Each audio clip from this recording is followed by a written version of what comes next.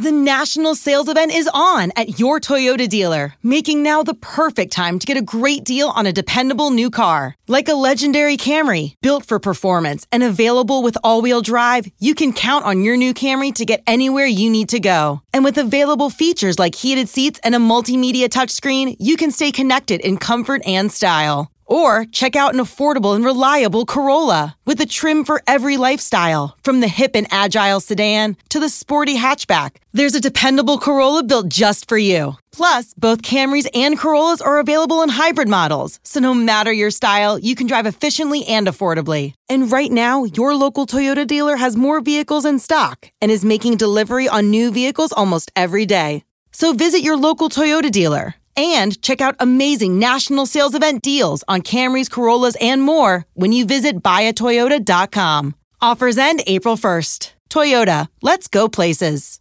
Old Man Winter here. If I had it my way, it would stay winter all year long. Short days, wind chill, black ice, and a good polar vortex. Oh, heaven. Wait, is it getting warm in here? Your cold snap is over, Old Man Winter. Spring has arrived. Spring. Spring is here, which means it's the perfect time to get away in the Hyundai you've always wanted. Visit the Hyundai Getaway Sales Event, where you can get great deals on all of our award-winning Hyundai models, like the tech-filled Tucson and Kona, as well as the spacious Palisade. Enjoy wherever you go with the peace of mind that comes with America's best warranty and 3 years or 36,000 miles of complimentary maintenance. But hurry in, these deals won't last.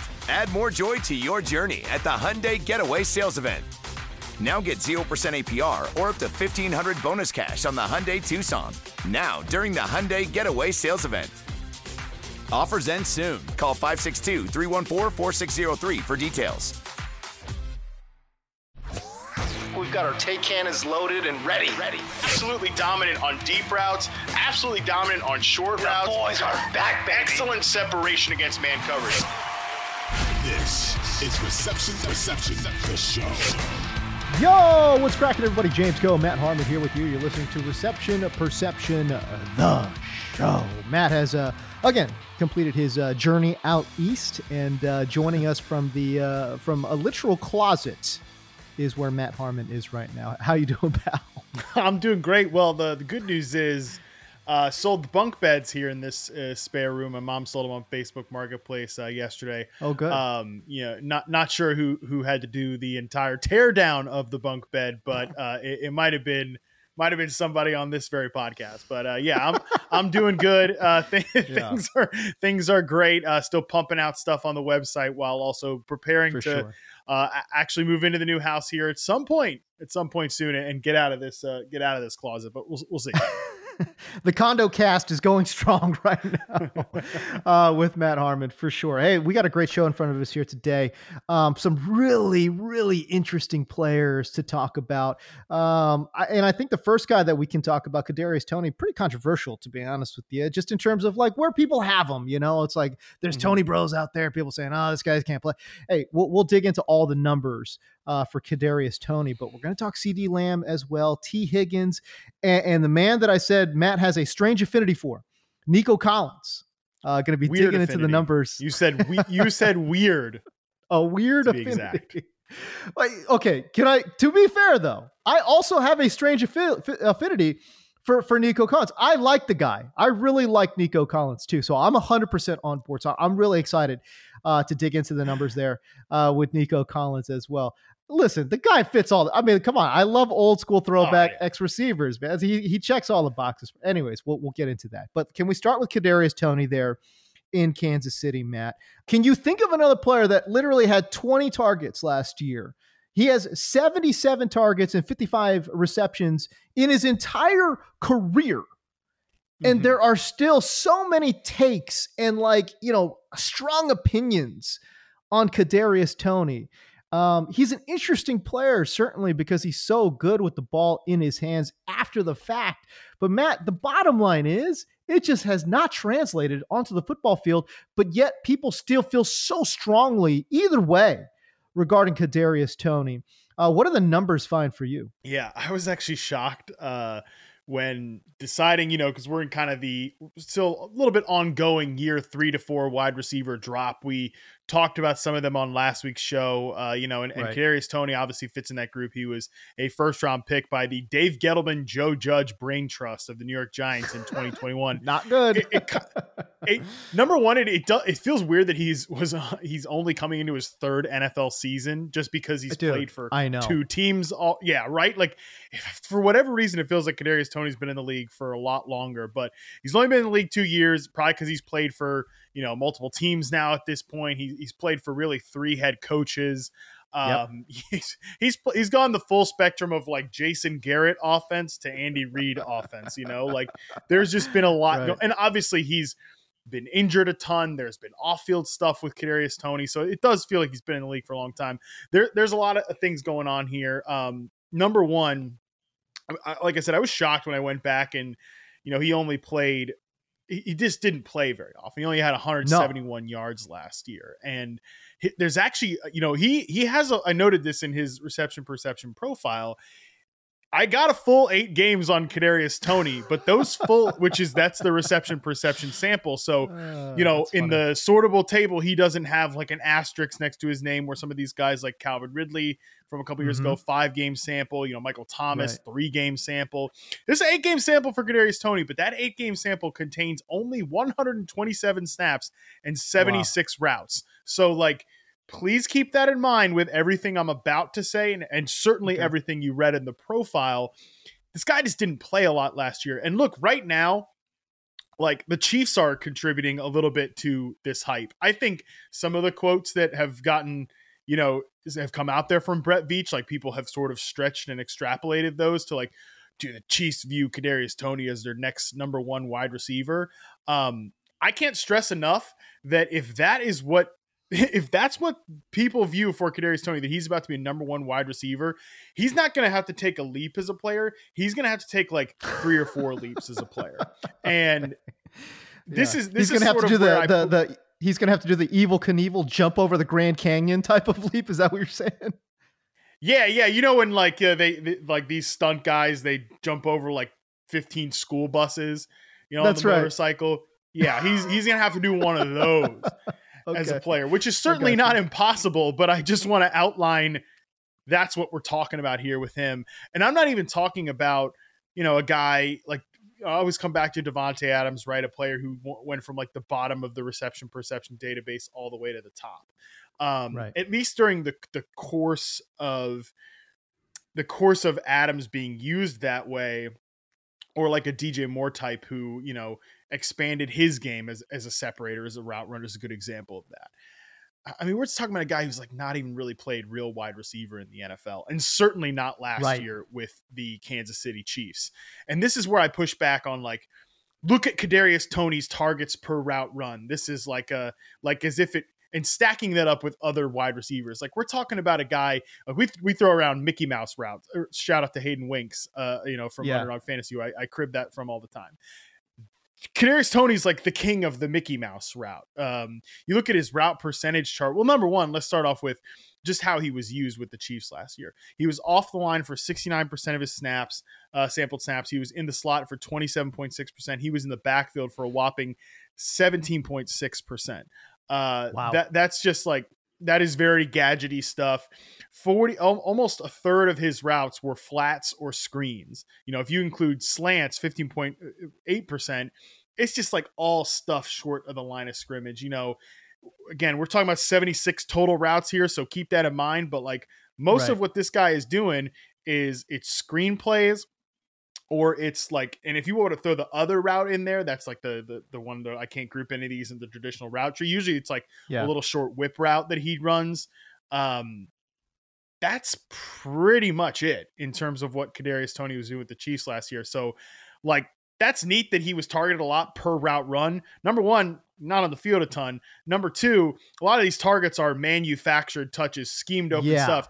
And he's incredible on that stuff. Like you said, he is a human highlight reel in the open field, but it's just not a lot of like real wide receiver stuff at this point with Kadarius Toney. That's where I'm talking about that leap needs to come in. You kind of button up what you were saying there in regards to his usage. 59.2% of his routes were either the flat, slant, screen, or what Matt calls the other, right? So again, we're not talking about traditional wide receiver routes. I mean, Matt, his usage, I bet you if you were to stack this up with like Austin Eckler, it would look something like that. Yeah.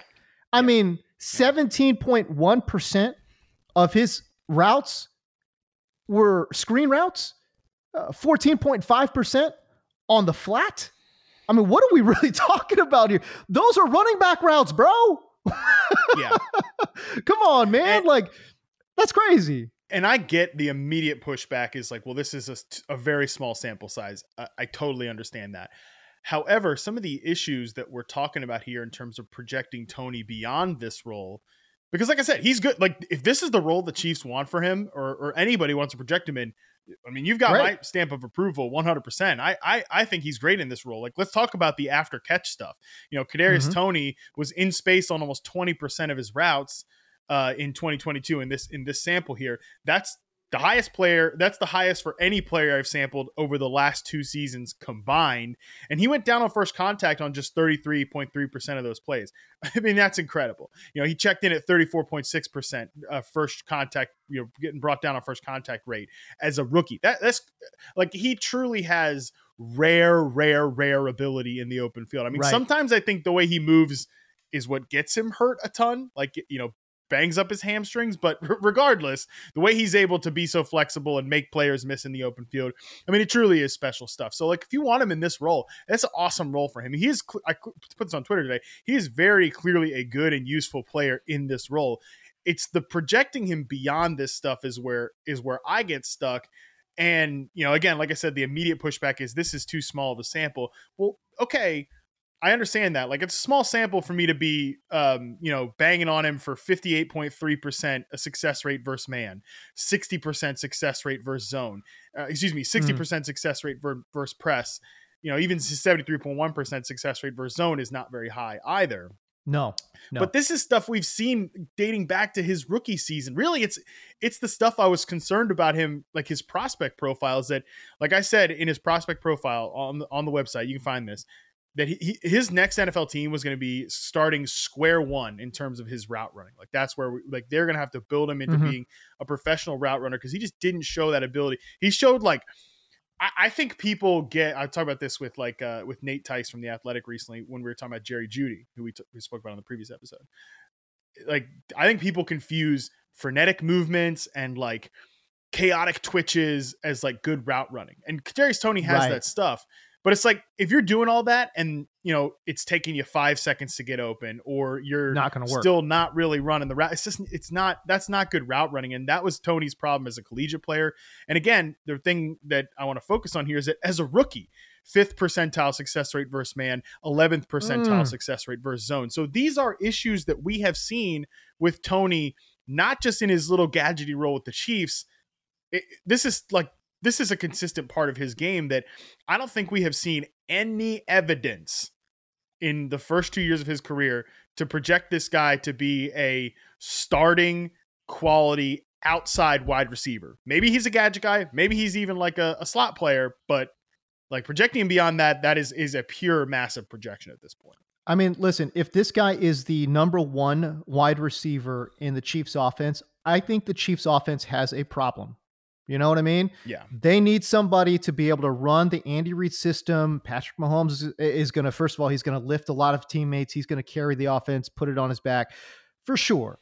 But we know this for a fact. Andy Reid has a great system, and they've got a great system in place. It takes a little bit of time to learn. We said that a couple weeks ago in regards to their other wide receiver in Sky Moore, right? We know that rookies tend not to do well, and first-year players tend not to do well in the Andy Reid system. Now, that being said, this goes back to what I had said about Juju Smith-Schuster coming into this offense too. It's like, we don't give Juju enough credit for his ability to be an intelligent player.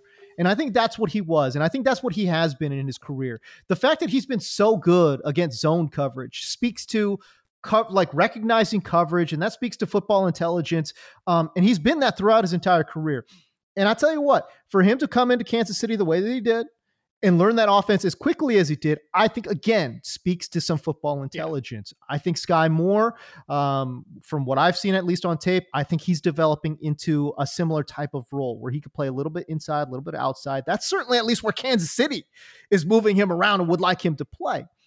Now, Kadarius Toney, for him to be a quote-unquote number one receiver, dude, to your point, man, this guy's got to start running some real NFL routes if you're going to play in an Andy Reid offense, right? This is where the offensive like the schematic fit and the player talent fit have to somehow merge together, and I'm just not sure it is there. You bring up the man and zone scores, 58.3% success rate versus man, 16th percentile.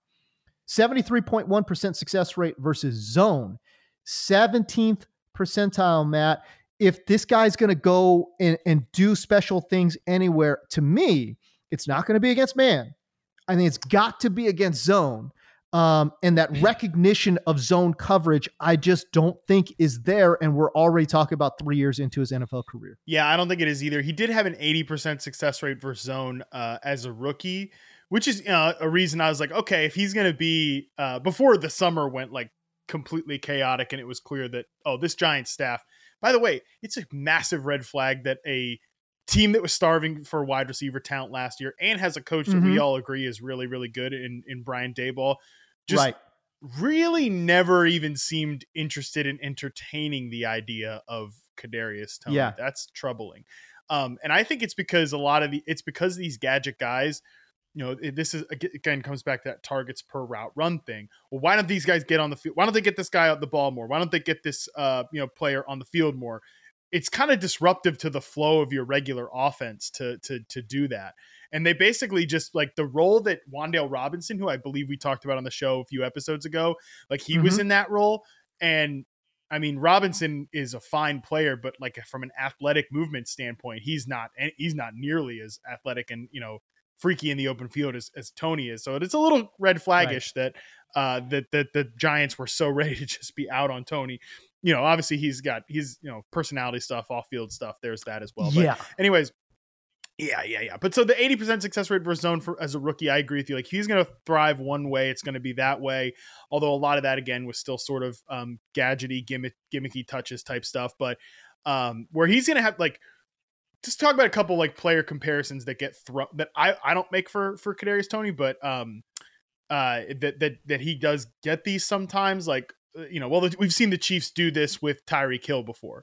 Okay, let me just tell you that as a rookie, Tyreek Hill in reception perception posted 72.4% success rate versus man and 80% success rate versus press as a rookie. I think like, like there were signs on Tyreek. This is not one that people remember a lot, but one of the things I'm most proud about with reception perception was, after Tyreek Hill's rookie year, there were some fantasy analysts like, this is another Tavon Austin, this is another Cordero Patterson. And it's like, no, you see in small glimpses, not 76 routes small, but small glimpses, Tyreek Hill showed you he could run big boy real NFL routes against press coverage. You don't see that with Toney at any point through these first 2 years. That's not even close. And even like a guy like Debo, I think that we get caught up on the gadgety part of the Debo Samuel archetype, the gadget touches. He's not a very good press man route runner is Debo Samuel, but we're talking about a guy who in his first 3 seasons in the NFL, 85.6 success rate versus zone, 82.2% success rate versus zone, 86% success rate versus zone. Like this is one of the best in breaking slant dig crossing route runners in the NFL. That's I think the archetype of player that if Kadarius Toney is going to reach a ceiling where he's like a starting level high quality receiver, it has to be on that Debo archetype. But even that is a big projection, like to being a 86% success rate versus zone player, one of the best zone beaters in the NFL. The dig routes that Debo Samuel runs, the slant routes that Debo Samuel runs. We still haven't seen that with Kadarius Toney. So I don't know, man. It's a big projection. I love looking at the historical database and kind of doing these off the cuff player comps. Okay. But can I throw one out there? When I look at some of the success rate versus man versus zone versus press coverage type of scores. And again, We're talking about a guy that, in my opinion, absolutely needs to find his best route to success would be against zone coverage. That's just where I'm at right now with Kadarius Toney. Agree. And again, he has reached these marks before. You mentioned it in 2021, got to 80% success rate versus zone. That would be, guys, that's the cutoff for me, right? Like you look at if you look at success rate versus zone coverage through the historical database, receptionperception.com, what Matt has put together, that 80% ish. You kind of want to be around 79, 80% success rate versus zone to be a productive, good player. Okay. So with that preface out of the way, you take a look at 2016, 2018 Golden Tate. Similar success rate versus man, 56.9% in 2016, 53% success rate versus man in 2018. So in that mid 50s range for man, but again, 79.5% success rate versus zone. Now, Golden Tate, I think his calling card was, man, he was just tough as nails, man. That dude was just an absolute, competitor going after the football. I don't necessarily think we've seen that from Kadarius Toney. Now, that being said, Kadarius, as we've highlighted many, many times, dude is a freak athlete with the ball in his hands. But if he could kind of sort of carve out a little bit of a Golden Tate role, I think that would be his best path to being a borderline number one wide receiver, or at least a very high quality number two. Like a guy that you can throw the ball 100 times at, over the course of a season. By the way, if he stays healthy for a full season, that would...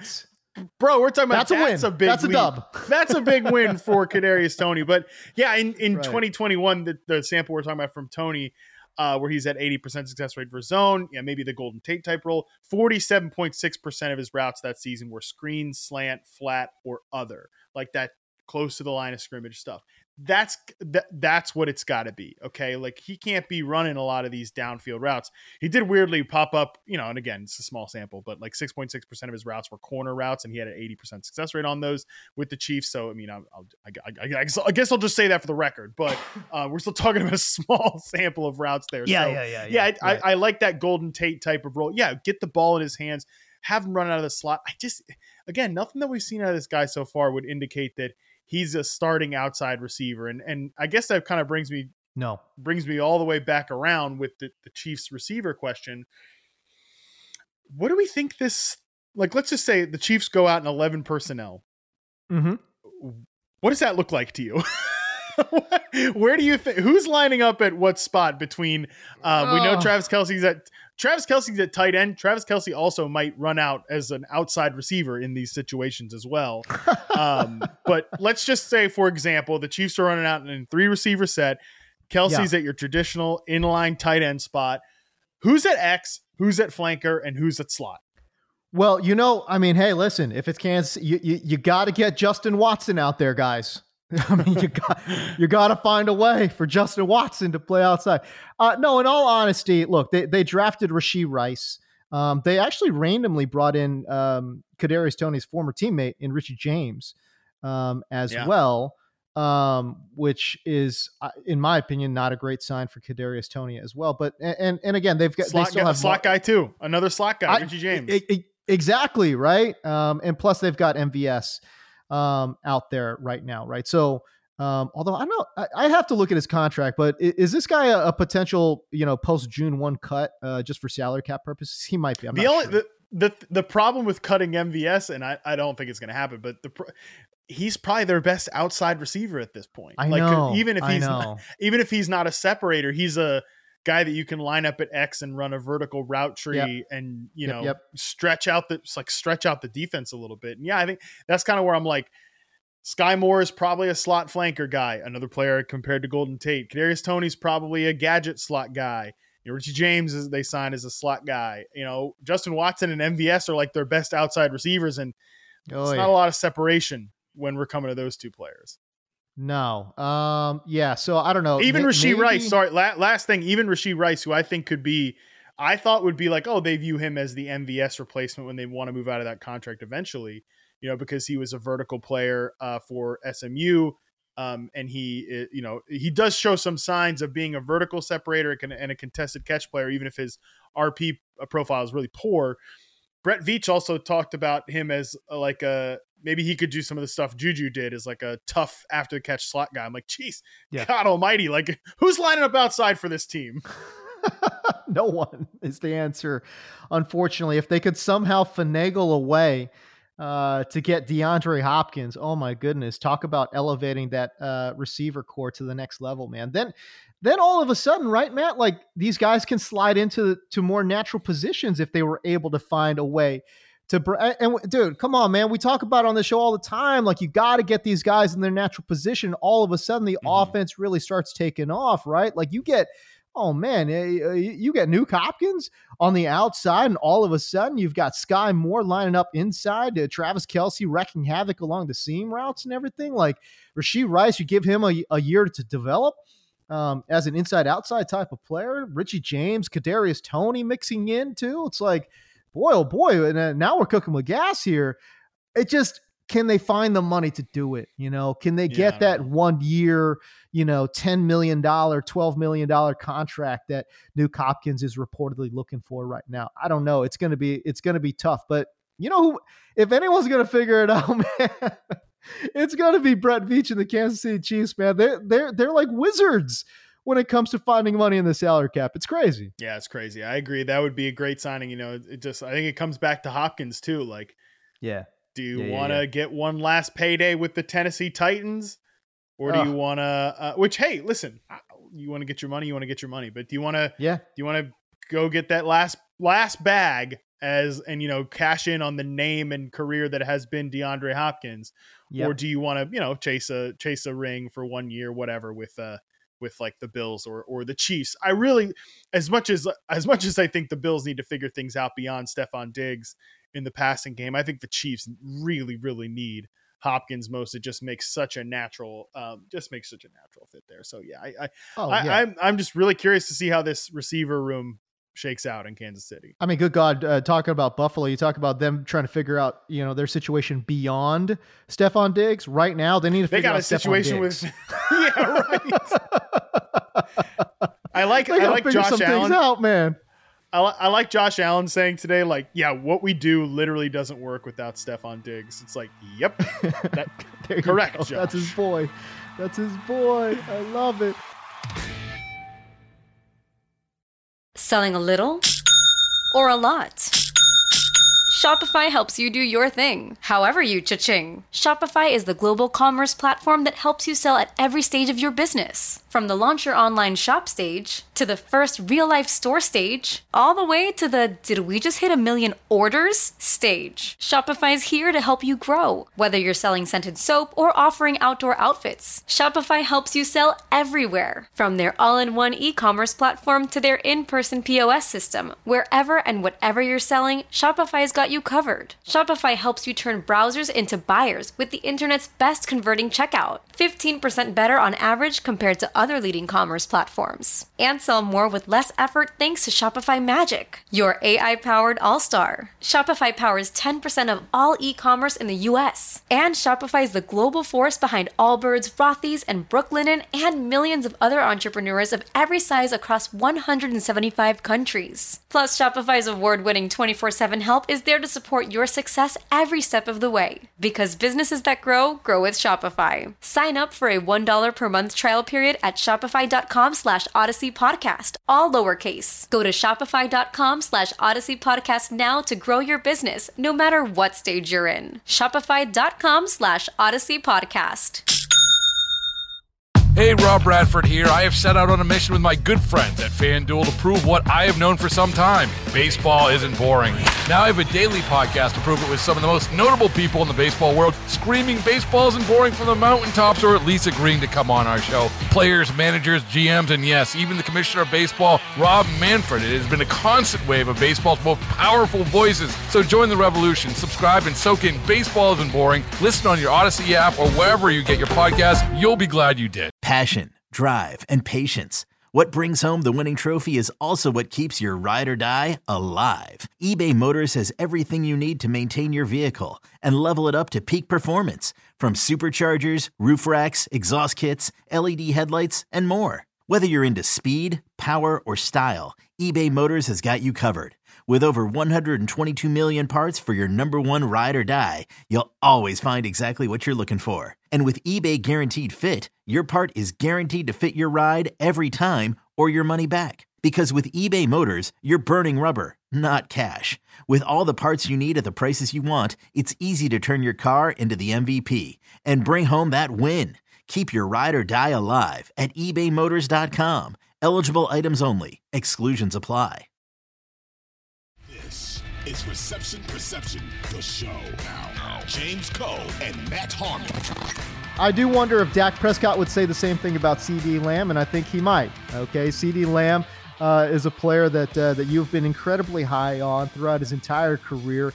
I've always appreciated your takes on CeeDee Lamb, even though early on in his career I didn't fully agree. But man, last year he really stepped up, took a step forward, 156 targets, 107 receptions, his first 100-plus reception season under his belt in his young career. 1359 through the air, 9 touchdowns for CeeDee Lamb. 68.8% catch rate, also a career high. This is a guy, Matt, that I don't think he beats you with freaky athleticism.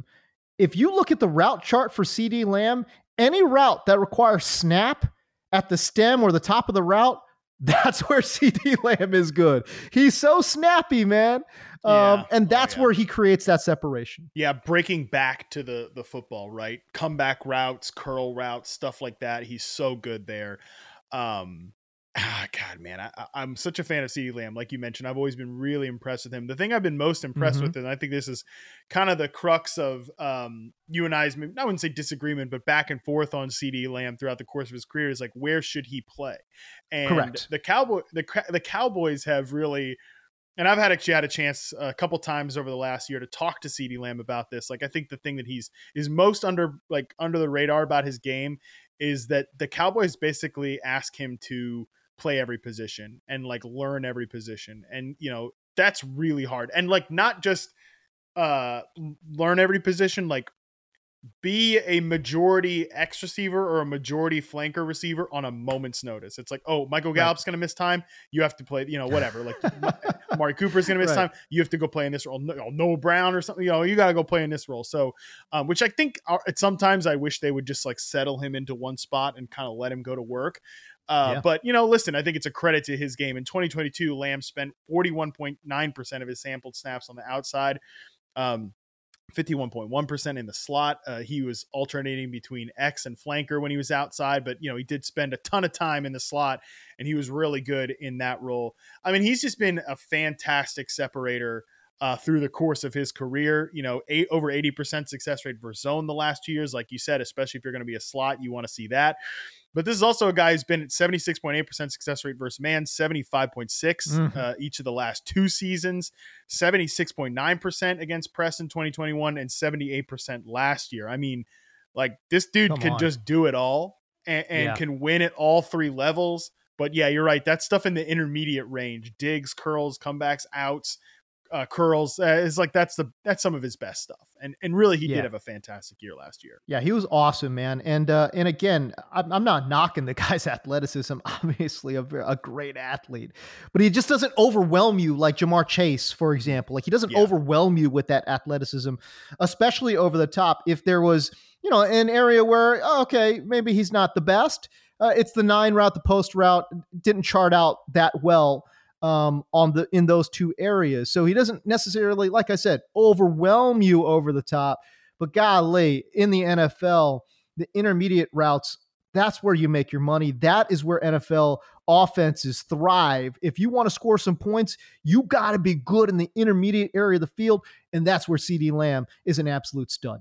You know, it's interesting you bring up the thing about the post route. His corner route success rate's really high, and he did run corner routes higher relative to the NFL average. But yeah, 14.6% of his sampled routes were post routes, and that was the only route where he was below the NFL average success rate. And that was actually true in 2021 as well. And I noted this in the profile. It's interesting because, he has that low success rate.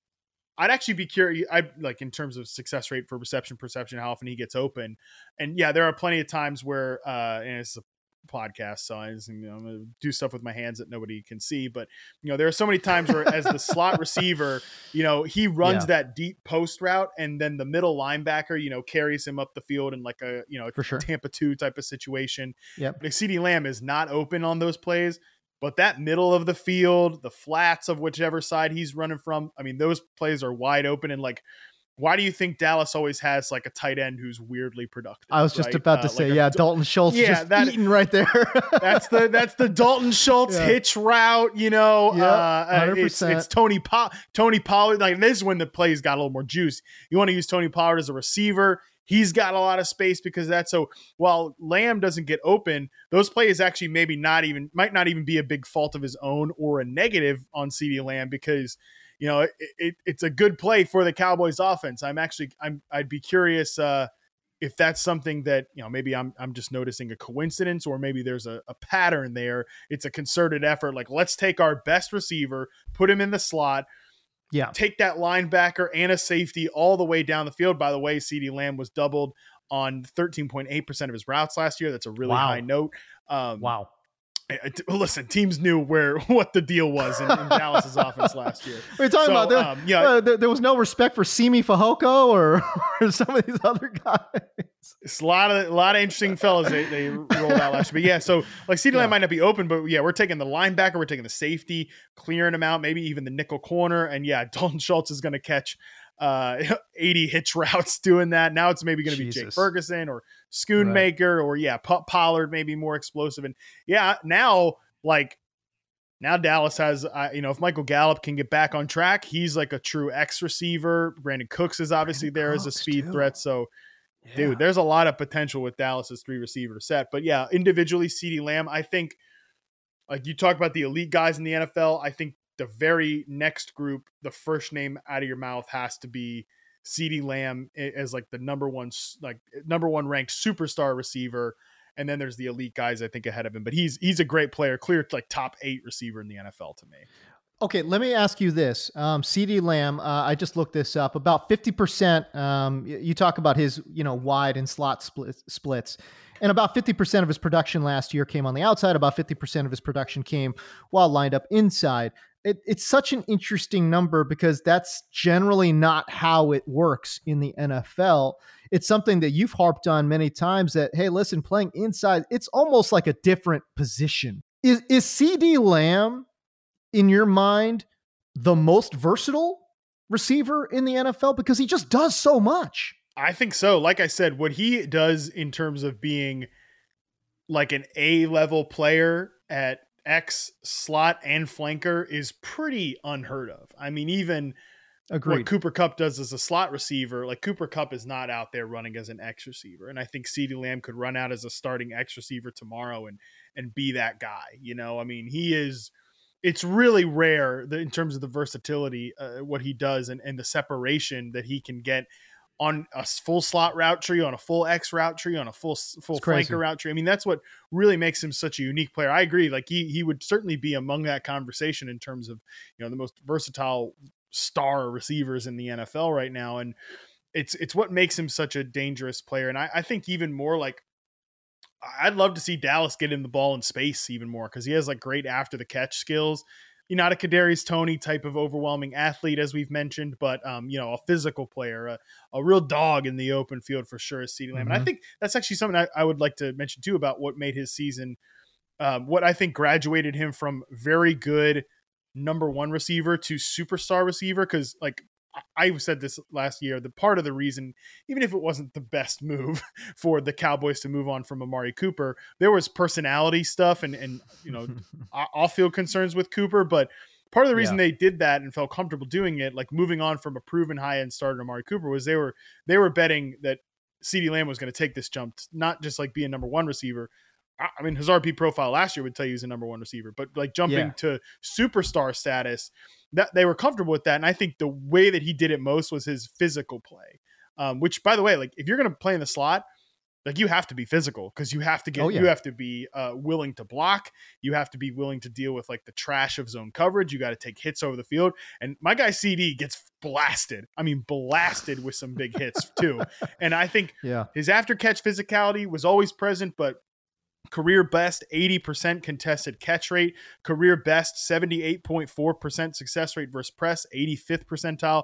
That's really the area to me where I think CD took a step from, like I said, good number one receiver, which he already was heading into this year, to now like superstar status player. I think that number, can you harp on that just a little bit more? His success rate versus press coverage, 78.4% success rate versus press coverage, which is, by the way, guys, that is very good. That is very, very good. 85th percentile score for CD Lamb against press coverage. Matt, for a guy who is, I think, more known in the NFL as a skinny finesse receiver, I was really impressed by that score in 2022. Yeah, I think that goes to show you his agility, foot quickness off the line, but also like, again, I know I say this every episode, like about some guy, but like he's got to be in the conversation for one of the best route runners in the NFL, CD Lamb, not just because he has a mastery of the slot flanker X route tree, like I just mentioned, but he's so good off the line. He is such a good press coverage receiver. And yeah, I mean, we're talking about his press coverage score is up there with Devontae Smith, another skinny receiver. Shout out to the skinny bros. He's close to Jamar Chase, who's at 80%. That sort of his ability to, I think, use his frame, his kind of slighter frame as a weapon. CD Lamb ability to get off the line there, I think it's a big testament to him. But yeah, he's just a really good technical receiver who really takes pride in the route running part of it. And it's so funny, just some of the slot stuff too. It feels like all of these dudes these days like want to play in the slot. Like, maybe it was like a pejorative thing, but I'm telling you, like every young receiver I talk to wants to play in the slot. CD wants to play it. He said, I love slot, love it because I can read coverages and be on the same page as my quarterback. Garrett Wilson has told me he wants to play in the slot the most because he loves to just rip the two deep safeties on post routes and stuff like that. That's what all these guys want to do. I think that is kind of funny just about this newer age of receivers. By the way, I just love the fact that, again, they've got CD Lamb, okay, but they still bring in Brandon Cooks. And this is a wide receiver room in Dallas that I think is very, very strong. You talk about Michael Gallup, again, an extra year removed from his knee injury. There's been some positive reports about Jalen Tolbert taking a step forward. I know the RP profile on him coming out of college was also pretty good. So I'm excited. I think Dallas is a lot to be excited about in the passing game. Yeah, Dallas's 3 receiver set should be good. If Michael, and I really like Michael Gallup a lot. His 2019, 2020 reception perception seasons were very good. I mean, this is a guy who's had an 1,100 yard season before. He's not a bad player. Yeah, he's just run into some bad injury breaks, and especially last year, guy tore his ACL in like January. He didn't have surgery until February. Like he was never going to be. He even remember he like laughed off playing in week 1 when they asked him, and I mean he still got back in like week 3 or something.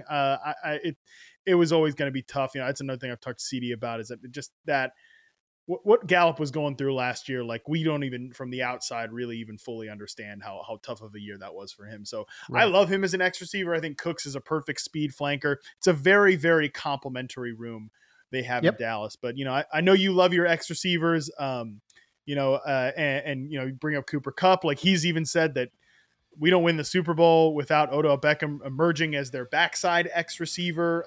Correct. In that run with the Rams.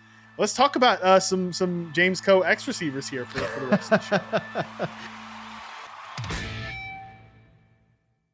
Celebrate and save at Ashley's Anniversary Sale. With Hot Buys, your choice of colors starting at just $3.99. Ashley Sleep mattresses starting at $2.50. Plus, receive a free adjustable base with select mattress purchases. And shop top mattress brands like Stearns & Foster, Tempur-Pedic, Purple, and Beautyrest Black with 60-month special financing. Only at Ashley. Subject to credit approval. No minimum purchase required. Minimum monthly payment, down payment, tax, and delivery may be required. See store for details.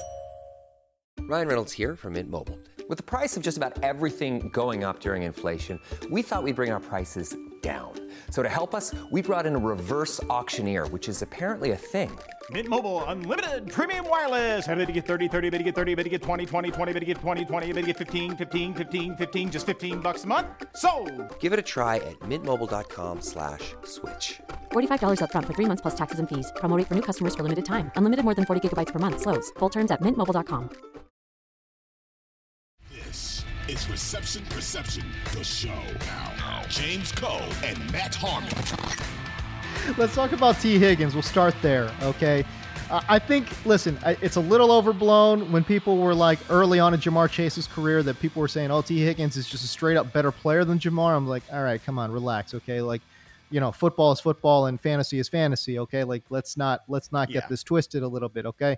But the dude is great, man. He's a great really player. Good player, yeah.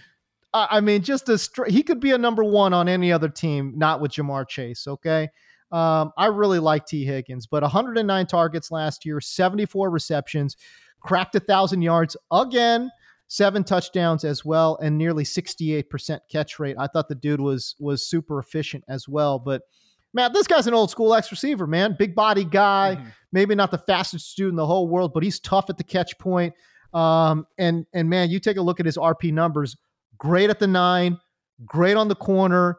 And I just thought this is a guy that for the offense they're running in Cincinnati, just perfect for what they do. You know, I've talked about this with the Ja'Marr Chase episode. They run a lot of plays like, you know, 989 where like we got 2 receivers on the outside running a go route, like the slot receivers running a post, which is basically just like our receivers can kick your corner's ass type of play. Yeah, like basically. Right. And obviously Ja'Marr Chase is a big part of that. T. Higgins is also a really big part of that. Like you mentioned, he's a vertical receiver despite like he's not the fastest guy. He's not the most explosive guy, but he's a long strider who gets open down the field. And yeah, I know we talk about the X receiver access a ton when it comes to draft season. I'm sure we talk about a lot in season as well, but like, I think the peak of the X receiver access is like T. Higgins. Like it's like you're hoping to be T. Higgins, and then you start going down like Michael Gallup on that access. Then it's like Cortland Sutton on that access. Then it's like then you're in the Devontae Parker zone. You can't go through an RP episode without mentioning Devontae Parker. And then you know you go down. They're like, where that's why it's like point. When we talk about. That's when we talk about George Pickens, like where's he going to fall on the X receiver axis? Is it going to be in the Devontae Parker zone or is it going to be higher up here on the T. Higgins zone? And I think that's what's special about T. Higgins is this is a guy in the last 2 seasons. By the way, like we talked about him as an X receiver, because this team also employs Ja'Marr Chase, who could run out every freaking snap and be a high-end X receiver. Like these guys, they don't like Ja'Marr can line up at X or he can line up at flanker, and T. Higgins too. Like he took 80% of his sample snaps outside, but was actually off the line more because he could be a classic X receiver, but he doesn't have to be an X receiver on every snap. And it was pretty close to 50-50 in terms of his off and on the line rate. So it's really cool. You know, for T. Higgins too, like a guy that has cleared 71% success rate versus press in all 3 seasons. He's been over 70% success rate versus man in back-to-back years. I mean, the guy is really like, he's a separator too. Like, let's not get it twisted. We know he's right. I think he's probably one of the best pure ball winner contested catch receivers in the NFL, but this is a guy who can get open strong, too. Yeah.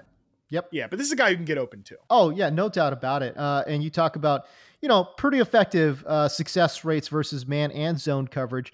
37, but this is what struck to me. We talked about this with Ja'Marr Chase too, but it's like, can we get some variety of routes, please? I mean, like, I get it. This dude, you know, they're running 989, fine, okay? Like, you want this guy over the top, fine, I get it. But 37% of his routes were either on the corner, 9, or post. 23% was on the slant. So now we're talking, that's 60% of all of his routes are either going long or running a slant route. It's like, I don't know, man. Like, I'd like to see a little bit more diversity out of what T. Higgins and Ja'Marr Chase can do. Now, that being said, in particular, the 9 route, Matt, 19% of his routes were on the 9. That's too high. That's entirely too high. I think in the modern NFL, you'd like that number to be like, I don't know, even 12% is on the higher side. To get to 19%, that's outrageously, out there, so that's what I would like to see. A little bit of diversity in his route running. George Pickens is begging for 19% of his routes to be a line route somewhere, by the way. Right. Correct. The Steelers receivers are begging for 19%. But regardless of that, right. I agree. Now I do think T. Higgins, obviously, he does a little bit more like relative to NFL average, out routes, dig routes, curl routes, more so than his teammate. Jamar Chase he runs a lot more go routes than T. Higgins, and I think T. Higgins, especially on those in breaking routes and really the out route too. I think you could put him in there too, but especially on digs and slants, 81.3% success rate, 80.6% on digs. He's got a great rocker step there, where he can kind of shake a defender loose and get breaking towards the inside. Just an awesome talent, really. Another note too for T. Higgins, I included 3 games in his sample without Jamar Chase. Because on his double coverage rate, it looks pretty low, 4.7%. And we talked about Jamar Chase is up at like 19% last episode. Yeah, crazy. That's on the lower side, 4.7%. But I would just note that again, three games in this sample were without Jamar Chase. Browns, Steelers, Titans. At least 2 of those teams doubled T. Higgins quite often, because Jamar Chase is not here. Well, okay, we're gonna just treat T. Higgins like the alpha, because I think that he could be that guy. So actually, I'm curious to ask you, real life receiver rankings. Where do you think like T. Higgins stacks up in terms of real life receiver rankings? Like, is he a top 10 guy? Is he a top 15 guy? Is he a top 20 guy? Let me put it to you this way. I wouldn't put him in the top 10. I for sure 100% definitely top 20. So that probably tells me he's probably in that somewhere in that like 15 to 18 range is probably where I would have him without going through the list. You know what I mean? Yep. I agree with you. And it's always tough to get guys like where are they at on the aging curve, but I agree with you that I think he is somewhere in that like 13 to 17 range, guys that are number 2, like I think Tyler Lockett and DK Metcalf might be slightly better than T. Higgins. I think like Brandon Ayuk might be slightly better than T. Higgins, but I think I'd rather have T. Higgins than like Amon-Ra St. Brown. And I love Amon-Ra St. Brown, but I just think from a outside receiver standpoint, threading the defense vertically, he's probably a little bit better there. I'd rather have T. Higgins than Deebo Samuel. I think Devontae Smith versus T. Higgins is kind of an interesting question. So I think definitely top 20, not top 10, somewhere in that like 13 to 17 range. Who are you, Matt Harmon, talking about you would rather have T. Higgins than Amon-Ra St. Brown? It's like we've switched bodies or something, pal. What's going on here? I know. Well, listen. I love Amon-Ra St. Brown. I love the big slot receiver archetype, but it's just finding someone that can win on the vertically as an X receiver. It's just, hard to find. Harder to find, I think, than the big slot receiver archetype. As much as I love it, and I have nobody has lobbied to Congress harder than me for the big slot receivers. That's of what late. I'm saying. Oh, that's craziness. All right, there you go. Nico Collins, and again, another throwback X receiver. We're talking about dude who's 6'4", 215 pounds. Man, again, not great speed, but that's okay. I also think he's pretty strong at the catch point. He's not a special talent at the catch point, but certainly fights. You know what I mean? And I think when you take a look at his success rates, 60.6% success rate on the 9 routes, 72.7% on the corner. This is a guy that wins downfield, Matt. Yo, I don't do the TikTok style bullshit clickbaity Twitter thread headline type of stuff, James. But if I did, I would probably start this video off with like, who's the breakout receiver that nobody's talking about right now? It's Nico Collins. Like that's how I would start this. Cause that's a pretty good post. Actually, I'd click on that. Yes. Right. Oh, we should probably I'll have Tim clip the video like this as like an ironic thing. But seriously, I know people are talking about Nico Collins. That's the funny part of it. But I do think he's like a really good under the radar breakout candidate this year, because I think he has shown, and it's probably not a coincidence we're talking about T. Higgins and then Nico Collins, because I think Nico Collins fits somewhere on that X receiver axis that we were talking about. This is a guy who it's 71% success rate versus man last year, 74.5% success rate versus press. Like, that's what we're looking for from starting X receivers. And Nico Collins was absolutely a starting X receiver, 6'4", 215 pounds. James, keep it together over there. Took 89.6% of his sampled snaps outside. It was on the line for 81%. So yeah, I mean, this is a classic X receiver, a little bit of a throwback. And I think we've seen some separation ability with Nico Collins. And last year really took his, I think, contested catch game to another level. I really like Nico Collins. I know like the people think about CJ Stroud, like, oh, he went to Houston. They have nobody there. I get Nico Collins is not an established player. Not everybody knows him, but I think he has shown some signs that he could be that guy. And like, I think he was starting to break out a little bit last year, on the damn Davis Mills. Dude, this guy played like a couple games with Kyle Allen last year. I know. Woof. Those were rough watches for your boy. Okay. Kyle Allen, I'm not trying to be disrespectful, but those were tough games for Nico Collins. But he was putting volume together, like getting targets. Right. And I think, and then he got a groin injury. I think it would have kind of happened for him last year, but I think with CJ Stroud, like that's a real nice fit with Nico Collins. I totally agree, because, the one thing we know about CJ Stroud is that this guy can absolutely launch it. And he'll take a couple cracks downfield. And, you take a look at the rest of the rest of their roster, Matt. They don't have anybody who fits that role. They drafted Tank Dell, who's going to be an underneath player. They took a flyer on Robert Woods. Who knows what he's going to be at his age and given his injury history as well, but certainly not an X receiver. I mean, he's a flanker at best. Hopefully he's a guy that can mix inside, outside Robert Woods. But Nico Collins, he's got that role all to himself.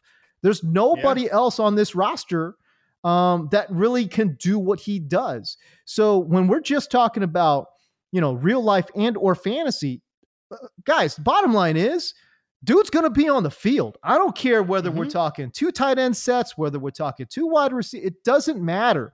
Nico Collins is going to be out there. And I would be surprised if he doesn't play 90% of the snaps or more in 2023, because again, from a role perspective, Matt, there's nobody else really that can do what he does. Like, we don't even know what the health considerations are for John Mechie at this point. You know what I mean? Yeah, so unfortunately, and by the way, Houston is going to take a big step forward offensively. They were a mess last year. They had a lot of injuries and they didn't have any wide receivers. They had no quarterbacks and they were a mess. Okay. But this year, I like the signing of Devin Singletary a lot. I like the signing of Dalton Schultz for this particular team a lot, even though I don't think Dalton Schultz is any kind of like special player, but as a pass catching specialist at the tight end position, I think he makes a lot of sense, man. So Dameon Pierce, Devin Singletary as your running backs. You've got Robert Woods, Nico Collins. Who knows about John Mechie, but he's in the mix. You got Tank Dell in the mix as well. Oh, by the way, they go and pick up Noah Brown too. And again, Noah Brown's not some kind of special player, but again, I think as like a wide receiver 3 professional guy in the locker room, he's your guy. So I think this is a team that certainly took a step forward offensively. Dude, by the way, Shaq Mason at right guard. I mean, you pair him up with Laramie Tunsil. We're working with some things here. They've got some things working on that Texans offense, but it all starts with CJ Stroud, and we know that. But to me, CJ Stroud was the best prospect, pro-ready prospect to come in and play for Houston. So, man, look, Houston's offense, I'm telling you guys, they're going to surprise some folks out there. Yeah, Bobby Slowick coming over from San Francisco, bringing probably like a Shanahan-style offense. And, we talked about this with Ayuk on the last episode, that we get caught up in like the gadgety, the yak guys in this offense. But this offense still functions at its best, even when Shanahan was ironically in Houston with Andre Johnson, with Julio Jones in Atlanta, with Brandon Ayuk in San Francisco. This offense still functions at its best when it has a true X receiver who can win outside against press man coverage, who can win contested catches, and who can threaten the defense vertically. I mean, you look at Nico Collins's RP profile, 71% success rate versus man. Like I said, that improved 9 route success rate, the corner route success rate, the 83.3% contested catch rate, like that kind of checks a lot of boxes that we're looking for in terms of that X receiver. And, I again, we just talked about T. Higgins. I said early on in Nico Collins, when I did his 2021 in-season rookie reception perception report sample, that he kind of had some poor man's T. Higgins to his game. I actually think like a guy we've mentioned earlier on the show too, Michael Gallup might be a good player comparison for him. Now I think what's interesting about, because their success rates are very similar. Gallup in 2020, we're talking about a guy who was at 72% success rate versus man and 75.5% success rate versus press. Poor against zone. Collins, not a good zone success rate player either. That's pretty typical of this like X receiver archetype, more towards the middle of it rather than the high end.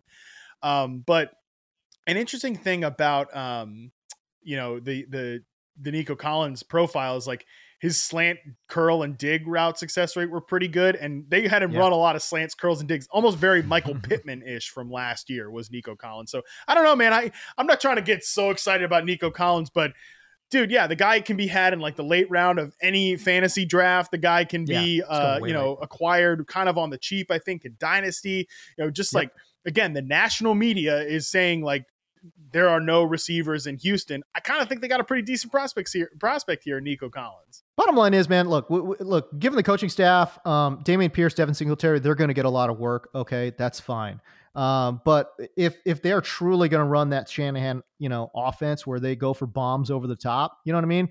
The play action is going to be a big part of it. So certainly they've got the running back room to make that happen. And they've got a quarterback, Matt, that can certainly make that happen too. He just needs to figure out his footwork. Yeah, he needs to figure out his footwork underneath center, but I'm sure he'll figure that. I mean, come on. I'm sure he'll figure that part of it out. And if they could do that and bomb it over the top, man, like Nico Collins is certainly going to make some splash plays. And I'm really looking forward to it. Okay, so that's your show for today. We still got so much content on the site ready to be released. And I encourage everyone to go to receptionperception.com to go figure that out. If this is the first time you listen to us, man, we would certainly appreciate if you would subscribe to the podcast, maybe leave a comment, rate the podcast as well, but that would be great. Matt, again, just give the folks out there a little bit of a timeline in terms of what to expect in the coming weeks. Yeah, so I think the last guy I'm going to do from this sort of year 3 to 4 receiver drop is Gabe Davis. And then, oh boy, that should be fun. Remember Gabe Davis last year? That should be fun. Yeah. So then I think the rest of the dudes that are going to come out before July, like, the 4th of July weekend, is going to be these, the Mike Williams, Deontay Johnson, then the top of the league, Devontae Adams, those type of guys. So pretty much more established players that are further on into their career. Right. And then really after that, I want to hit a ton of like, some other names as well. But yeah, that's kind of what we're looking at right now. A lot of work left to be done, but it'll get done. Yeah, no doubt about it. And again, I love the dude on Twitter who reached out. I was like, yeah, man, I'm going to listen to you, James. I'm going to go to the player data. I'm going to go check out the sortable data. I'm telling you, there's gems, man, to be found in the sortable data for sure. And I can't wait for all those numbers to get updated. By the way, I think we're like 2 weeks away now. I could officially say I think we're like 2 weeks away, I think, from quarterback data hitting the site. So we're very close on getting that stuff out there for you. And man, you guys are going to really, really enjoy the work from Derek Klassen. I certainly enjoyed talking to him on the podcast at length to kind of pick his brain on some of the prospects entering into the NFL. But he's going to have your top guys, the Patrick Mahomes, the Josh Allen's, the Lamar Jacksons of the world. We're going to have that data set out there for you in the next couple of weeks. So yeah, he's been grinding, man. Oh my goodness. Let me tell you, I've seen some of his data. Good God, very extensive. I can't wait to add some of that data to the player data tables too. So anyways, if you are a subscriber to Reception Perception, we appreciate you. If you're not, we appreciate you anyways for listening to the show and to the podcast. All right. So there you go. That's the show. But yeah, a lot of stuff coming down the pipeline. But for now, we got to go, man. For Matt Harmon, I'm James Coe. We'll see you.